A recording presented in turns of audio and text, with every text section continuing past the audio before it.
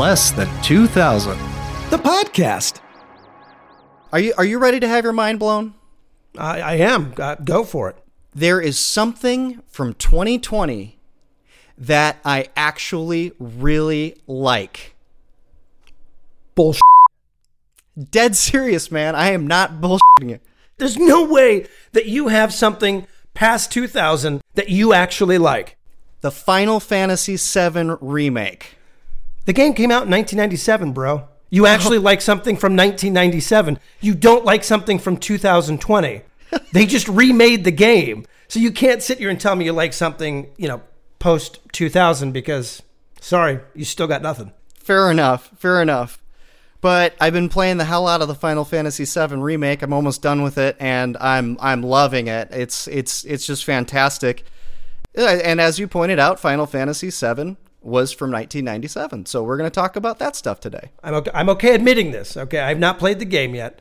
The side-by-side comparisons from the 1996 version to the one that just came out is mind-blowing. It looks incredible. The detail in the characters is fantastic. Wrap your head around this.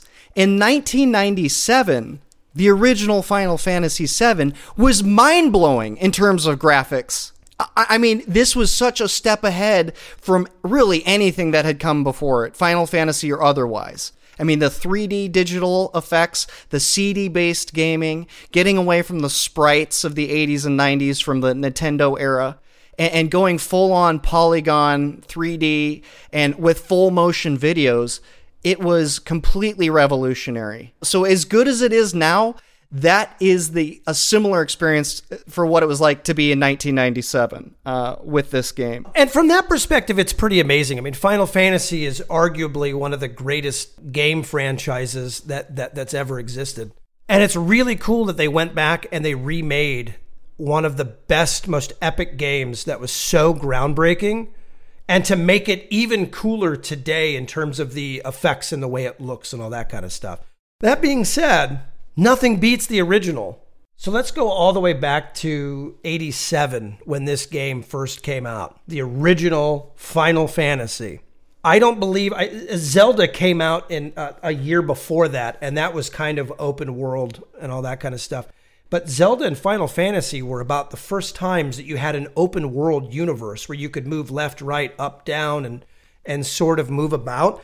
I was used to like Super Mario Brothers, where it was 2D and you went left to right. When that's like open world stuff came out, couldn't get into it. To bust your balls a little bit, and to be honest with you also, I think that probably goes back to you never really got super into it when you were younger. And I have a theory as to why. I mean, first of all, my first experience with JRPGs goes back to, like so many from our generation, Dragon Warrior on NES, 1986, the year before Final Fantasy was released. And I got it free like so many other people, 86.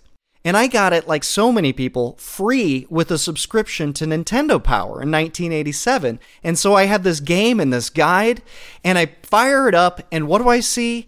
Text. Nothing but text. And that game was just like a one-on-one fight. You couldn't see the two players. You just saw the enemy and you inputted commands. There were really no major spells. Like the spell was hurt. There was no fire. There was no ice. There was nothing like that. I do remember that. And so my theory behind why you didn't get into it is that it involved so much reading.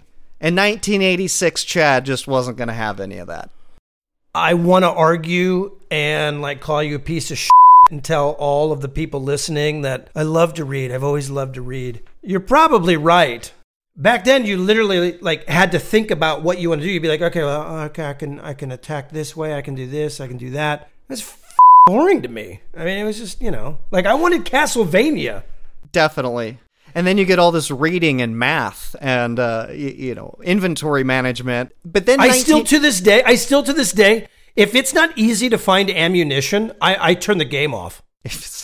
But I would think that maybe 1987's Final Fantasy by Squaresoft may have had a little bit more appeal to you because you could see more of the action and there was less reading.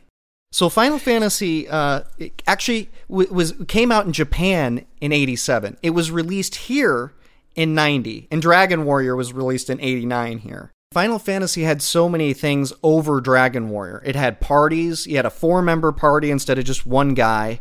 It actually had a story behind it, a more involved story. There were spells, way more spells than just hurt, and there were animations to that spell. And instead of just looking at the one enemy and imagining the fight, you could actually see the guys, one row of guys on one side and that row of enemies on the other, and you saw the guys whack them with their sword. You saw the flames come out of their hand, and that was. And when you got a new sword, the graphic changed, and that was pretty damn cool at the time. Way cooler than Dragon Warrior. It was absolutely revolutionary at the time. Nothing like that had ever been done before. Just the name, even. I mean, I remember going to the video store at Albertsons and seeing it the first time, and I'm like, what a cool cover.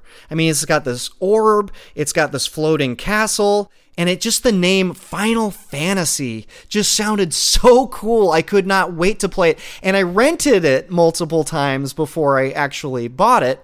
And every week it was like, you're just hoping that the save file is still there, that somebody didn't rent it during the week and overwrite it. So that's what we had to deal with. What's crazy is that wasn't the original name that they wanted.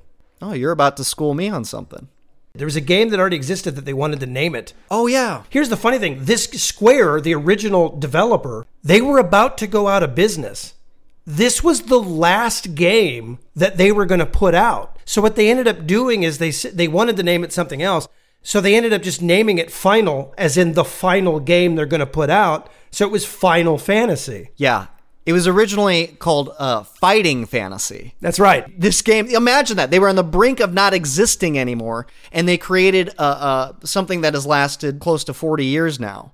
And so we are, or 35. I'm terrible at math. Yeah, I was going to say, oh yeah, who's bad at math? So, no. I'm bad at math. You're bad at reading. Oh, okay. That's how we're breaking it down. Okay. Yeah. So the game took you all over. It just took you all over. I'll just read what I read. I'll just read directly what I wrote today. It took you on an exciting adventure all over the planet, into volcanoes and ice caves, the bottom of the sea to the skies, across deserts and deep into the earth. You encounter everything from witches, fairies, and mermaids to pirates, vampires, and robots. That's a awesome game. I'm so glad you actually wrote that out. From now on, we should write that. You should read that. That should be the opening. That'll be the cold opening moving forward. It had you had multiple party members you could choose from. There were 6 classes and you could only use 4. So it was fun to. It has a lot of replay value even today because you can mess around with the classes. And I don't care what anybody says. I still like the thief. If I play, I put the thief in it. And the thief is worthless in the game because so many of the mechanics of this game are broken. They just didn't work as intended, including the luck stat, which helps you run. And so that was broken, and that made the thief basically worthless until the class change. And he becomes a ninja, and then he's like the baddest ass warrior. Remember how I had where my office is now? Remember how this was like the hangout room with the TV with the Nintendo game system? I sure do. Yeah, and so this is where you and I actually played the game. And we sat and we played for hours, man. And I think that's one of the reasons why, not to get sentimental, part of the reason why I think I really liked that game is because we played it together. I mean, it was different for me. I was used to like Mario, basketball, like Castlevania. But this was so fun for us to play because we just hang out. We could play it for hours. And it wasn't really fast paced, so we could actually sit, communicate, talk about it, and play the game. And it was just fun, man. It was fun. It was a great game to play together because it's like there was so much leveling up you had to do, grinding. You had to get gold. You had to get experience in order to advance. Otherwise, you get killed by the enemies. And so that's one of those things. I mean, hours upon hours of doing nothing but walking back and forth on the little map and waiting for a random encounter.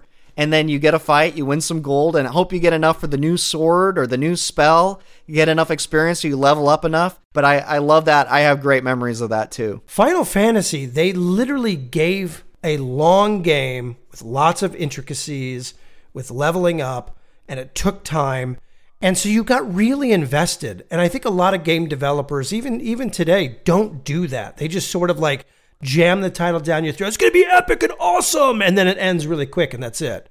Okay, so 1991, we get the Super Nintendo and we get Final Fantasy II, which is one of my personal favorites of the whole series. This is taking it to the next level. First of all, it's actually the fourth one in the series. And then Final Fantasy III came out in 1994, and that was actually Final Fantasy VI. So they were skipping ones in the US because they weren't doing all that well. You know, it wasn't until Final Fantasy VII that it really took on in the West. Well, Final Fantasy VII was really that changed everything.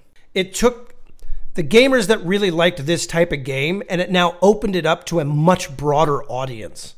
Absolutely, dude. And because, largely because of the advertising campaign, there had never been anything like this. They threw so much money, tens of millions, into an advertising campaign because they were like, this is the game that's going to make or break us. And this is the game that we really want to catch on in the West. I hear a lot of younger people talk about how they don't understand what the big deal was with Final Fantasy VII. They're like, they play it now, and there are elements that don't hold up that well. There are elements that didn't age well, like the blocky polygon Lego kind of graphics for some of the character models. And it looks really, the gameplay is really outdated compared to what? If you're used to modern and then you go back and play Final Fantasy for the first time, Final Fantasy VII for the first time, you're like, this is the game? This is the game that, sold over 10 million copies? This is the game that my older brother says is the best thing ever? Yeah, it was, because at the time, there was nothing, absolutely nothing on that level, or even close to it. There are people that were born in 2000, have no idea what games were like before that. So when you see something like that, you go like, wow, this is really primitive. If you weren't there for the revolution, it's kind of like if somebody older than us came up to us and were like, dude, no, Pong is the best game ever, man. I'm telling you, Pong was mind-blowing. Yeah, absolutely. Seeing all this stuff for Final Fantasy advertising made me go out and buy a PlayStation in that game. And it is my favorite game of all time. The original Final Fantasy VII is my favorite game of all time. Not saying it's the best game, but it's the one that I've played the most. It never gets old to me. There are I love it. It gives me nostalgia, but it makes me think, and it's just fun and enjoyable. Final Fantasy VI, released here as 3, was really dark and had some very, very, very dark elements in it. But without the graphics and without taking it all the way, it didn't quite have the same effect. Plus, we've talked about it in the NBA Jam episode. There's a time in your life where games aren't as cool. And when 94 is when it came out. And 13, that's kind of in that phase where you're kind of like in between. And really, I stopped playing games around then. And it wasn't till 7 came out that I got back into gaming. Because you were already at the point where you were like, I can't jump on this PlayStation trend. Like, you. Yeah, you're right. I was a hater even then. You were already at that point, and marketing worked on you. But it worked in the right way. It worked in the way where you went, gaming is cool again. Just like NBA Jam did from an arcade perspective, from a home console perspective, this game changed in-home gaming. And people like you, who were already starting to kind of go, and get past it, it brought you back. It didn't just change gaming, it changed me. It changed my life in terms of, it came out when I was 16, really started playing it when I was 17. The themes of life and death were so touching and meaningful to me. They still stick with me. The story was kind of the basis of almost spirituality for a significant portion of my life. The basic concept between every living being on the planet, human beings, animals, trees, everything has spirit energy. And when you die, it returns to the planet and goes to the life stream. And this corporation's sucking this stuff out and using it as energy. And so they're really using people's souls, the planet's soul, because And that just connected with me on a level that made sense to me, that made souls and the afterlife, so to speak, kind of makes sense. And it's really good from the standpoint of it is environmental. Yeah, you shouldn't be blowing things up and killing innocent people. But the environmentalism themes, the spiritual themes were incredibly powerful. So I have this game to thank as the reason why when you grew up, you wanted to be a hermit and go live in the woods. This had a lot to do with it, definitely.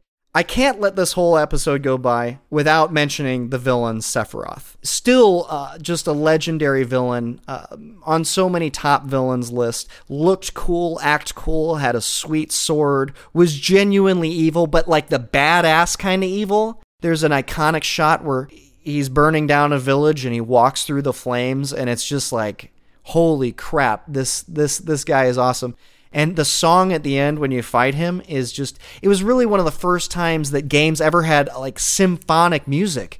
I mean, people aren't going to understand that there was a time before this where it was just chip tunes and 4-track Nintendo sounding music. And they actually recorded with a symphony and opera singers and that's commonplace now in games. And this was just so mind-blowing at the time.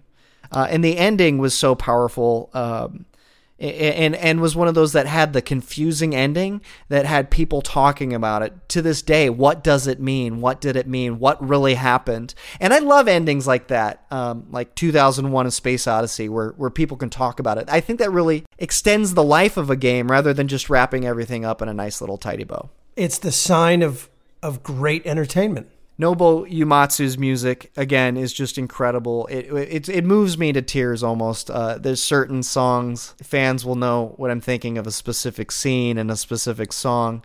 The guy's a genius, and I'm so happy, and I'm really enjoying the remake. I'm actually really enjoying the remake, so shock.